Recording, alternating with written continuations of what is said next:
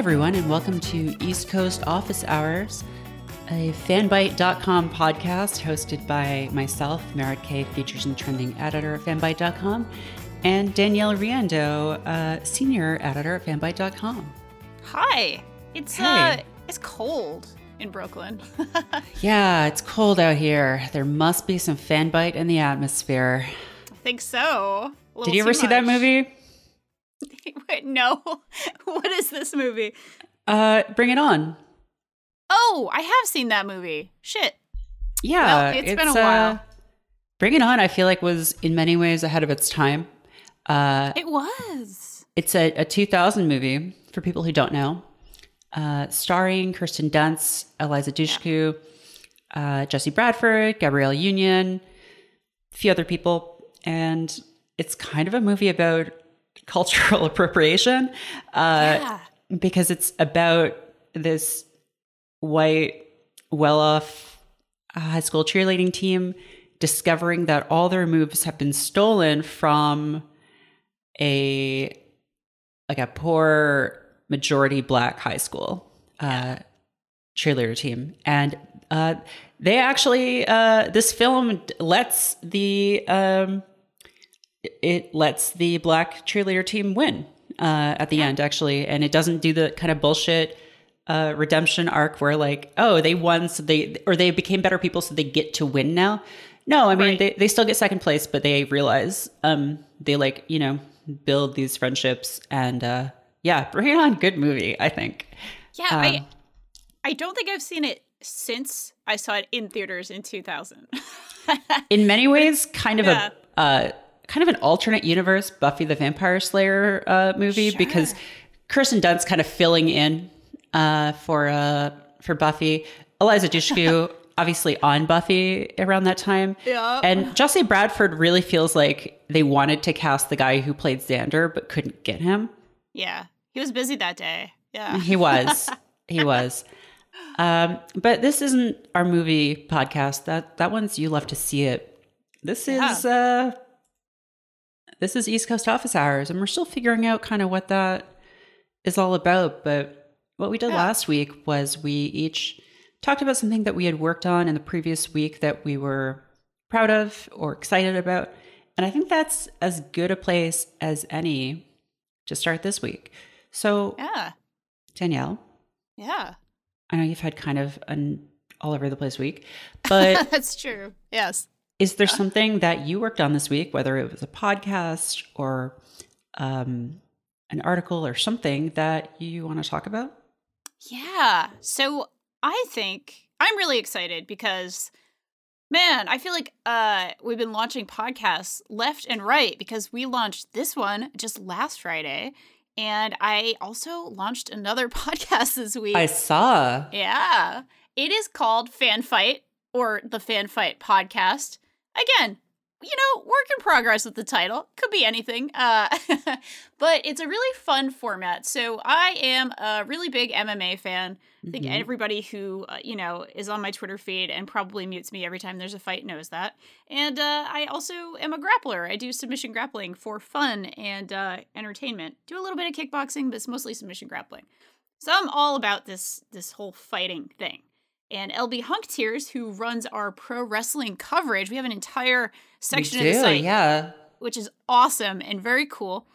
We got together and we kind of did this exchange of knowledge between two people. So, Merritt, you and I watched Predator recently, and so we saw the handshake happen. The meme handshake of two people coming together. Right. Yes. Yeah.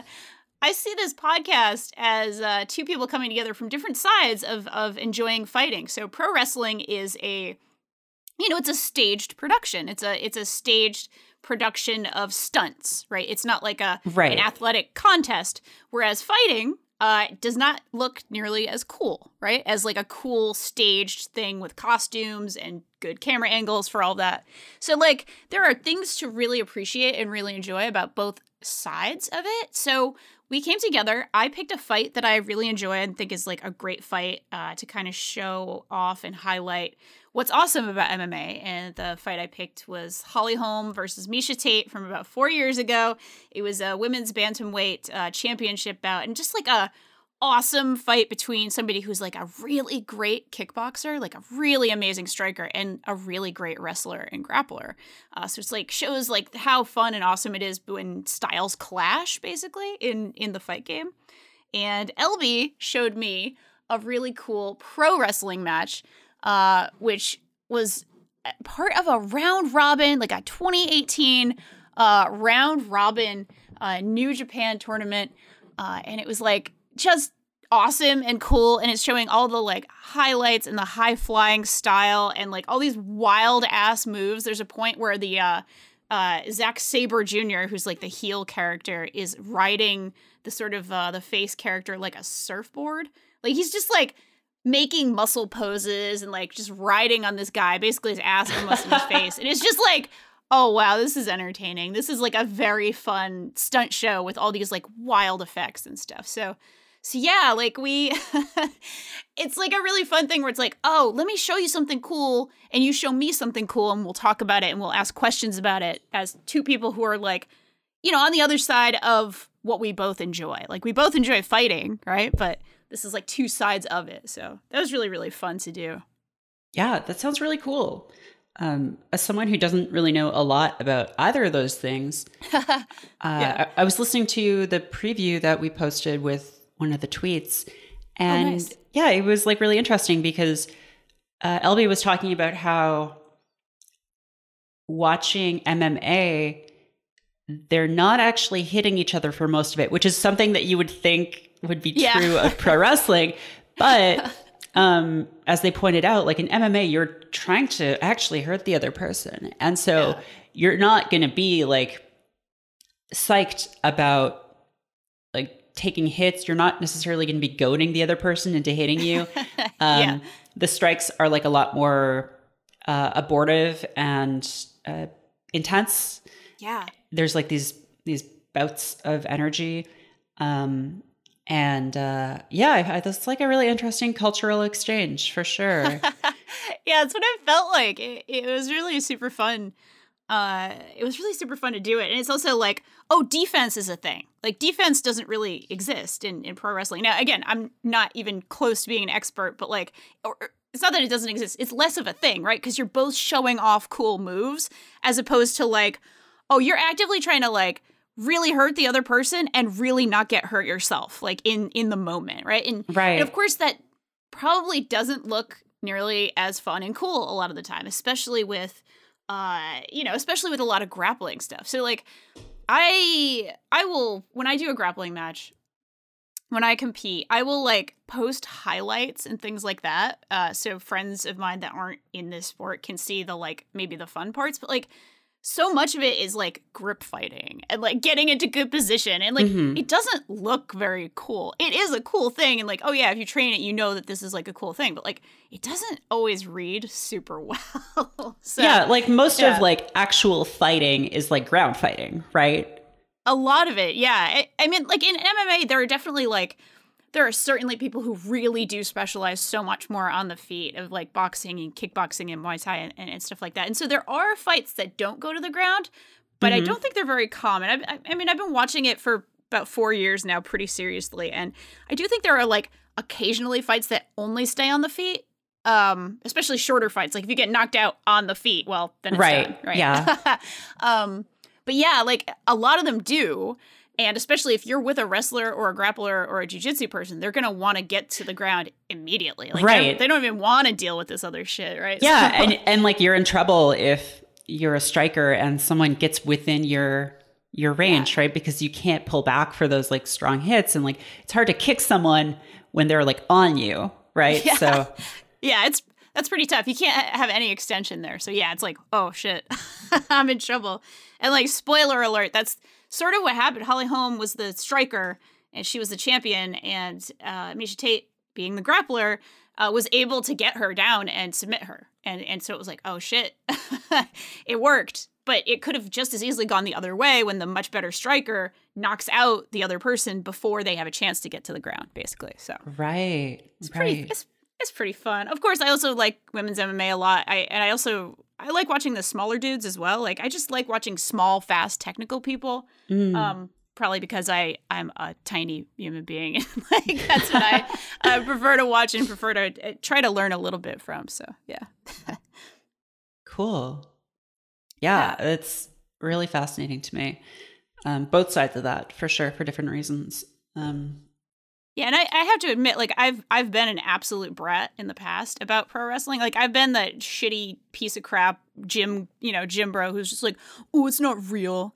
And like fuck that person that I used to be, because it's real. It's just a different thing. Like it's a stunt show. It's a really cool showcase of incredible stunts and incredible things that you can also do with your body. Just because it's not like an athletic contest doesn't mean it's not a real phenomenon. So that's a fuck you to pass, Danielle. Well, like what's interesting about wrestling to me is that on the technical side of things, it is kind of like this, yeah, like you said, it's like a stunt show. It's almost like a kind of like really high impact dancing where you can't really communicate with the other person. And it's not, I don't think, as tightly choreographed as like a performed dance.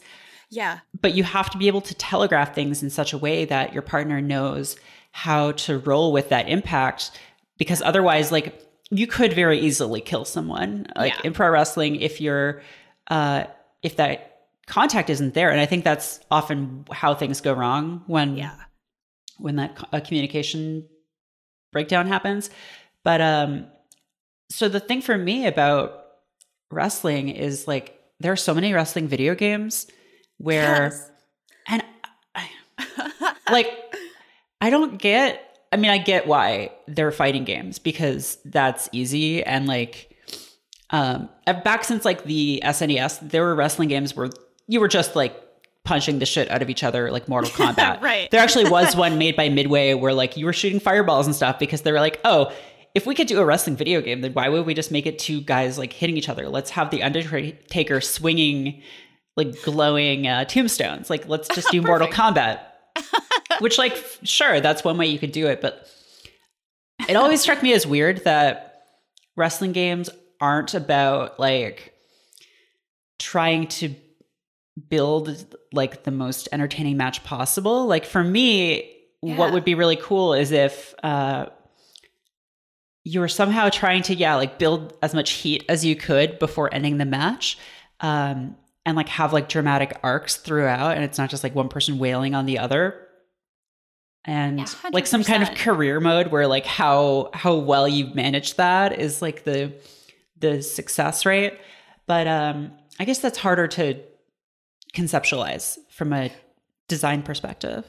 Yeah. I mean, that does sound like a lot of elements of that are probably super hard to model, but can you imagine how cool it would be if like, one type of thing plays better in front of one type of crowd than another, and you have to like almost do like, okay, I don't know, the crowd in Sacramento is super into X and the crowd in Memphis is super into Y, and like you have to like almost manage that and manage like, oh, this is really playing to this crowd. I need to do more of these moves. Oh my God. Picture that. I'm now picturing a wrestling live game where it's basically Destiny, except like raids, instead of being you're fighting some big monster, are like you're at WrestleMania and like you have to make sure that you like put on a good enough show. Like you're working cooperatively with the other people, but that involves like dunking each other in the fucking trash.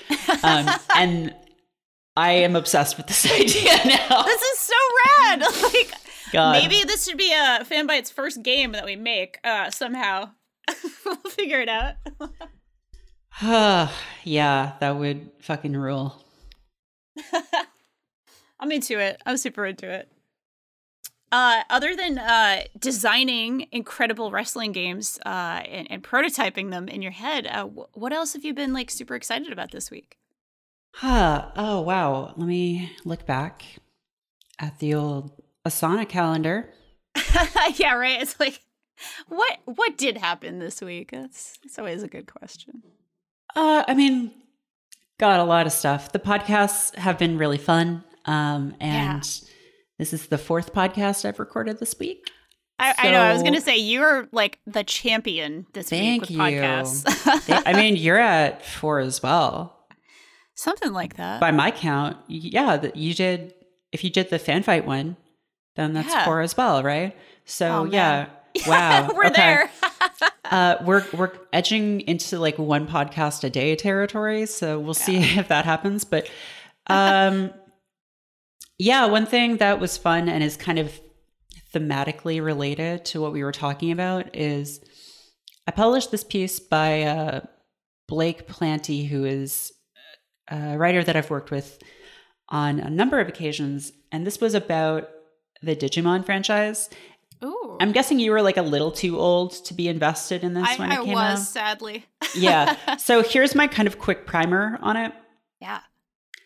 It came out like I think a year or 2 after Pokemon, and like it originated as like a Tamagotchi, but you could link 2 of them together and make them fight. Oh, shit. All right. But then it evolved into this anime series, and that was brought over to the States, and everyone was like, oh, it's a Pokemon ripoff, blah, blah, blah. But for anyone who actually watched it, what they got was a very different show, because Digimon isn't about like collecting monsters or about like being the best. It's about, it's much more of like an adventure story where there is like the kids are basically, it's what you'd call now an isekai. Okay. Like these kids are sucked into the digital world and they have to stop some big monster from like destroying reality. And they don't catch monsters. High stakes. Yeah. They don't catch monsters. They each have like one partner monster like that they work with who can talk and is like their friend. So it's a very different kind of fantasy than Pokemon. It's not as much of a power fantasy as it is one about having a magical monster friend. Yeah. And the show gets into like all kinds of stuff. Like 2 of the kids, their parents are divorced, and like one of them gets really depressed because he like feels like he has to like protect his younger brother, but then he like keeps failing at it. And in one episode, he literally falls into like this black pit of depression. Like it's like literalized as this cave he falls into. And his monster has to like help him like realize that like it's okay to be weak sometimes, and that like weakness isn't contemptuous, and he doesn't have to be like the person who shoulders everything. And it was like, oh my God, this is like not like the kind of stuff that Pokemon gets into at all. Yeah. So that's certainly true. Yeah. Yeah. That series basically built out from there. There's like tons of games and like other like TV series and stuff. The problem is that a lot of the video games are just about battling. Like they're just about making your Pokemon or your Digimon, they might as well be Pokemon, fight another one. When like that's not really what drew a lot of people to the series, I don't think, despite the fact that that's how it started as those Tamagotchis. And so Blake was basically making the case for more games in that series that were basically like Persona-likes, that were about like forming friendships with like your friends and monsters and like dealing with feelings and stuff. And actually there is a new game coming out called Digimon Survive, which is coming out this year. I don't know that if there's like any more specific of a date than that, but it I think it's part of their plan to sort of go back to the things that made the series popular, because it's like the 20th anniversary of the anime, and this game says that it's going to be like a darker tale about survival and friendship, and like have like a story that evolves throughout based on like how the player interacts with the world. So that's like kind of interesting to me. I'm like sort of curious about how that's going to play out. That sounds fascinating. Like that actually, I don't know, that sounds extremely cool. And I'm almost a little sad that I kind of missed this when I was younger, because that as a tiny emotional nerd, that sounds like that would have really been good if I had a series that was about like, oh, my monster friend is helping me through depression. And that sounds nice. I want a monster friend. It was, it was absolutely the choice monster show of depressed kids for sure.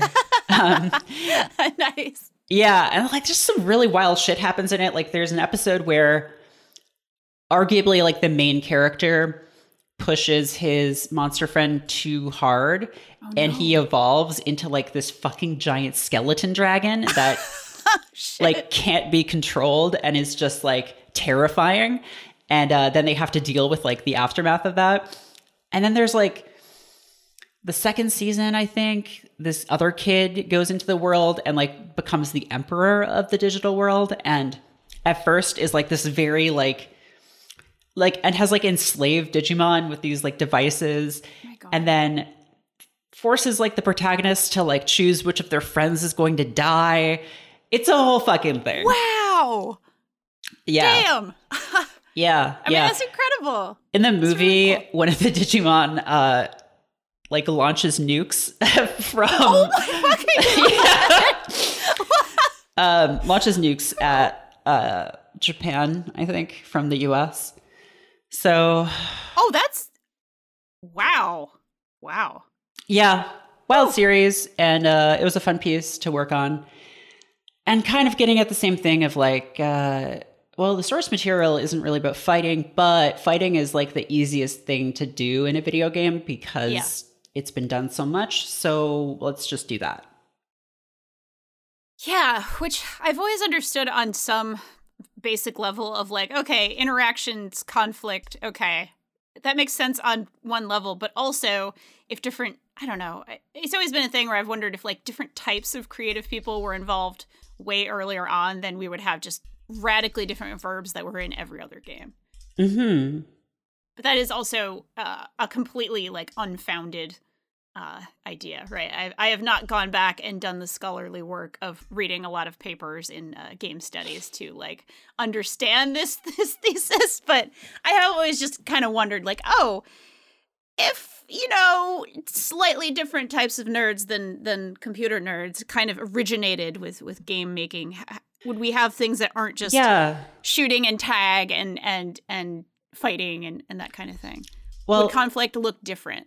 Yeah. And my favorite piece on this that kind of gets at the whole issue is by, oh my God, I can never, oh my God, wait. Gregory Avery Weir. Okay. And the piece is called Why So Few Violent Games. And it's almost a decade old at this point, but it's basically written from this alternate universe where instead of games evolving from Dungeons and Dragons, Gary Gygax made a game called Counts and Courtship, where it's just about social intrigue and like romance. And it gets into this whole thing of like, oh, well, like maybe that would have changed it. But when you think about it, violence is really harder to simulate than relationships. Like if you're modeling conversation, there's like how much do they like each other and how, like that's pretty much it. But if you're modeling violence, like that involves physics, that involves like the subjective sensation of like hitting someone. Like, oh yeah, there's art games that can do this, like the feeling of being in a firefight, but they're not really realistic. Like, so it's just writing from this perspective of like, there's no like necessary reason why things exist the way they do, except that, you know, there was this kind of path dependence effect of like the earliest things were made by people who were drawing on like D&D, which was itself drawing on war games. Yeah. And they built those systems in a way that it became easier to make those kinds of games. But there's no reason why they should be inherently easier to make. Yeah, it's really, really incredible that the last line here is combat games are destined to remain the domain of small indie developers. It's really good. That's such a good point. And yeah, just breezing through here, incredibly well made. I am going to read this and probably sit there stroking my chin like, yes, thank you. That's a really, really awesome point. And it also, I don't know, I'm the furthest thing from an academic in the universe. I mean, I've been teaching for a long time, but certainly not the studies end of things. I teach craft more than I teach studies, but this seems to me like it also is in conversation with like the very hard line, the medium is the message kind of folks who, you know, really, really go in hard on like, yes, Unity is going to be a specific type of game. It's going to say certain things.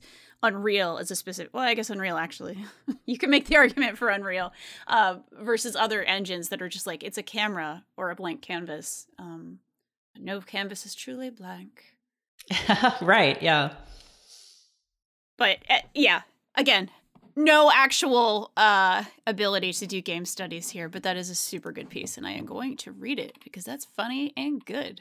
And it's great. It's one of my favorite pieces ever written on video games. It's really short too, so yeah, I would recommend everyone read it. It's if you just search I think if you just search Why So Few Violent Games, you can find it. We could also put a link up in the description. Yeah, we can do show notes. That's a thing that podcasts we can do. Show notes. We can super do that. With our other cool pieces this week that you worked on that you're super excited about? I mean, yeah, there are always a lot. Gretchen Felker Martin wrote a really cool piece on the young/new pope and sex. Yeah. And that is something that I actually we talked about in the most recent episode of Papal Bull that we recorded. And I don't know if that's up by the time this is up, but it's it's episode 7. Yeah. So that comes up there. And nice. Yeah, we had a piece on like the early seasons of Star Trek The Next Generation go up today by Dylan Roth. I just saw that, and I will need to take a look at that as a Trek person. Yeah, it's basically like, okay, well, Picard is really big right now. Yeah. So maybe you want to go back and watch TNG, but the thing is, the first 2 seasons of that show were like a total disaster for like a number of reasons that he gets into in that piece. But like, nice. I remember when I tried to start watching TNG, I was like, oh, I'll just go through and watch every episode. In the first 3 episodes, I think there's one where maybe first like 5. Someone, I think maybe the second episode is everyone gets space drunk. Yes. And Data and Tasha Yar have sex.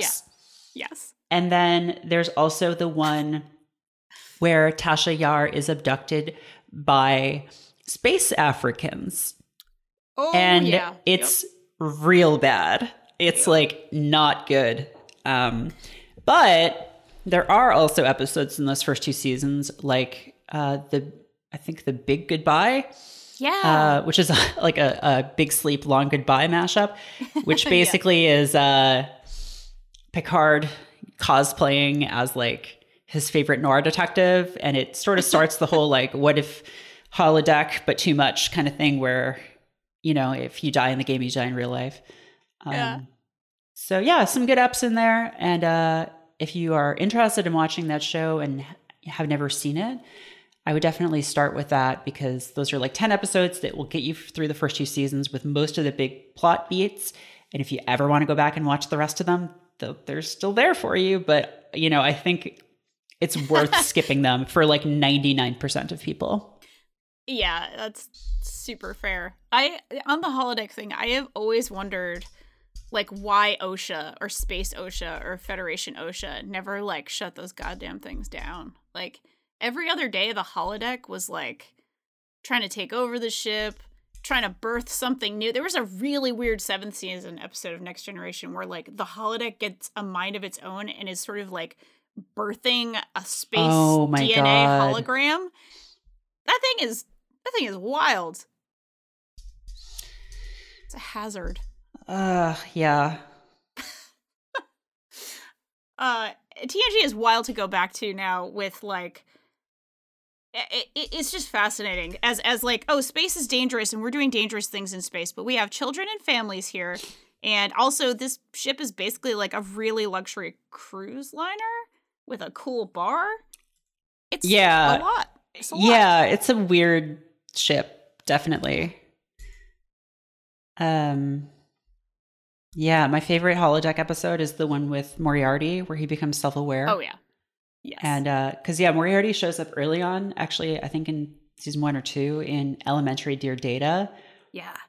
And I just learned about this from that piece that they thought that Sherlock Holmes was public domain when they wrote that episode.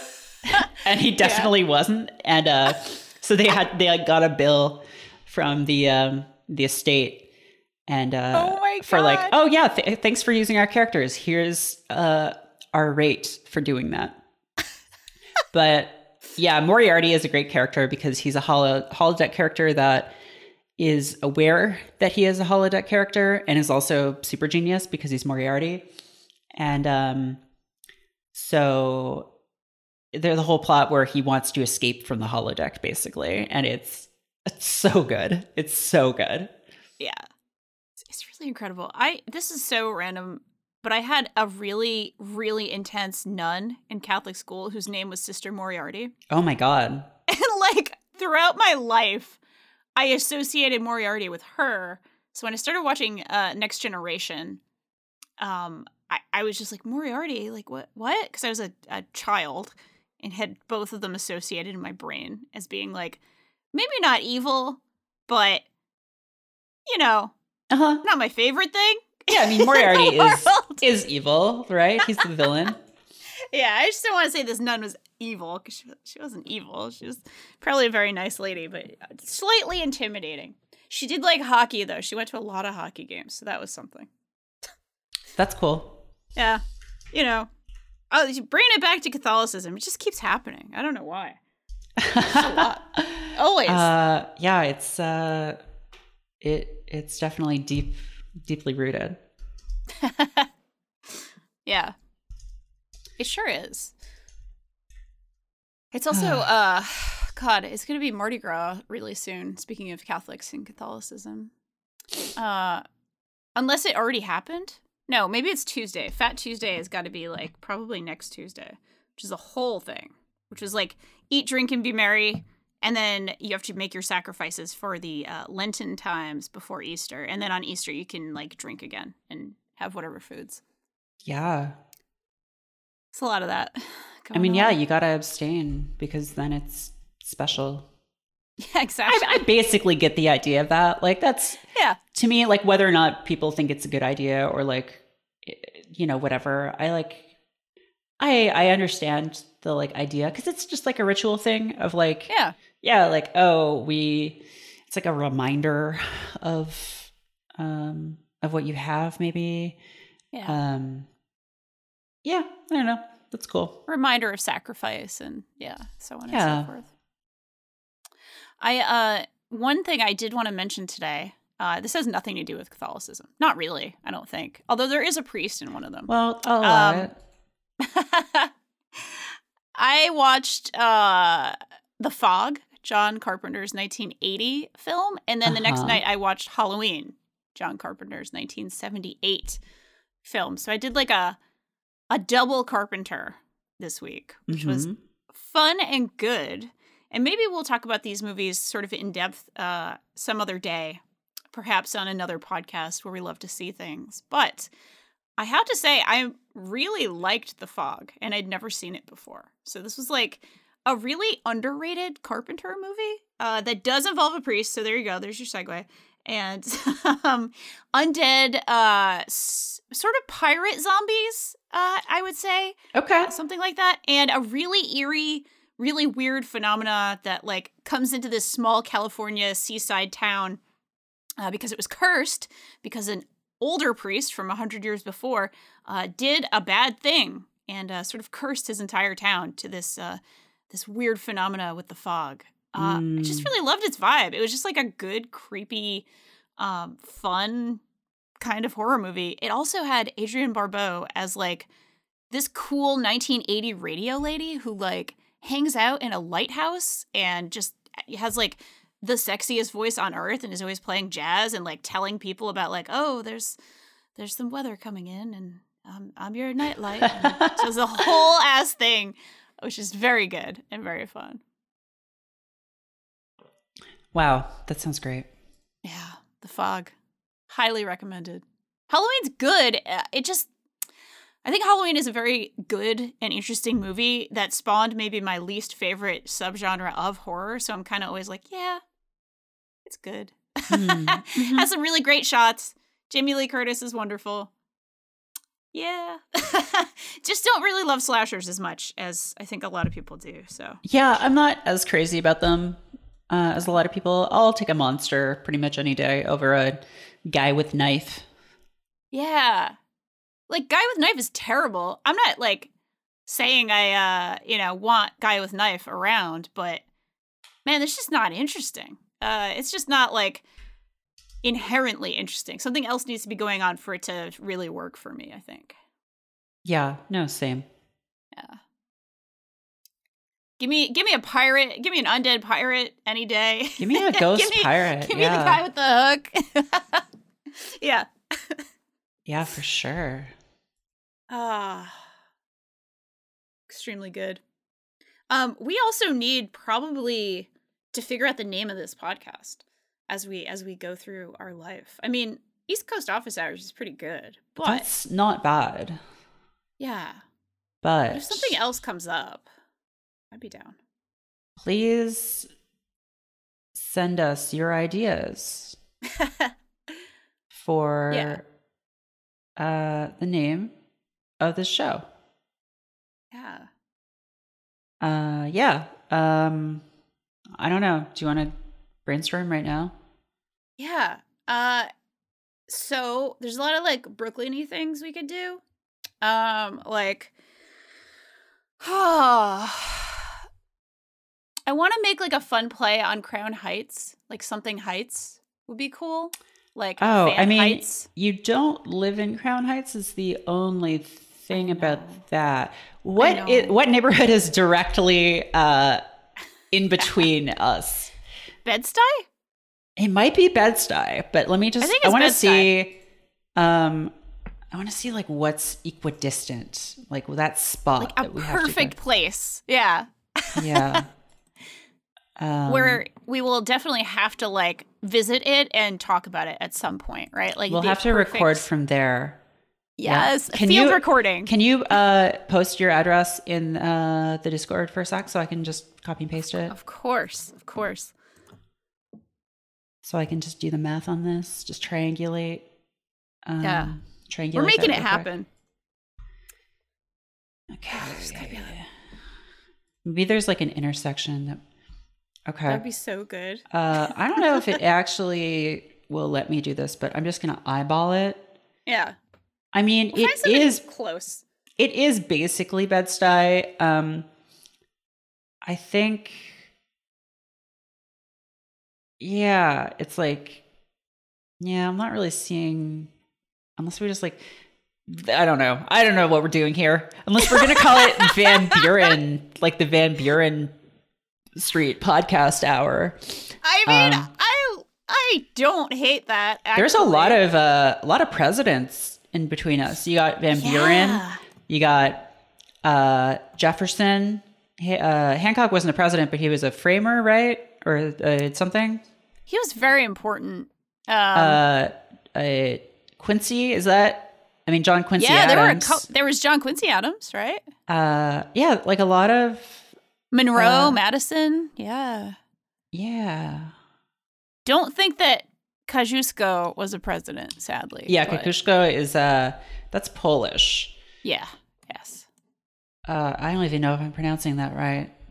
I just kind of try, and I apologize if I got that one wrong.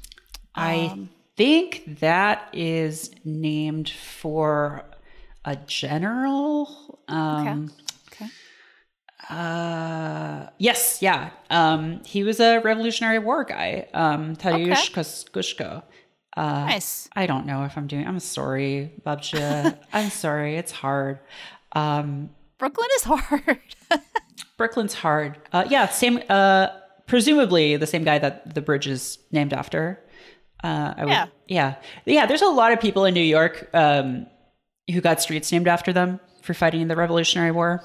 So that's kind of their legacy, like Lafayette. You get like a whole street named after you. And some of these are very, very long streets. They go for many, many, many blocks. Like halfway through Brooklyn, some of them or all the way? Almost all the way. Yeah. So I'm in the beautiful neighborhood of Bushwick. Although I'm not very far from Bed-Stuy, which is pretty cool. It's a whole ass place. Yeah. We'll keep working on it, I think. Yeah. We'll keep workshopping it. The Van Buren Collective Radio Hour is... Oh my gosh. Please send us ideas. Until then, this is East Coast Office Hours. And I think that's probably it for this week. I think we're closed for business. East Coast Office Hours are now over. Go to fanbyte.com to see all of our cool written content and check out our podcasts on this feed. And we have one other one that is probably in the description or show notes. I don't know what that one, which I don't know. We actually have 3 feeds now, which is 3 wild. now. That's too many. I know. So many feeds. Yeah. So much content. Subscribe to everything. Rate and review us on iTunes if you could. I know it sucks, but you know what? Just make a day of it and just go through all of your podcasts and just leave 5 stars and be like, hey, it's pretty good. I like it. I did that once, and you'll feel a lot better about yourself. I promise. And you're on Twitter at Danielle RI. I'm on Twitter at Merritt K. And that's it, I think. We don't have a sign off yet, so I guess we'll just say bye. Bye. Bye.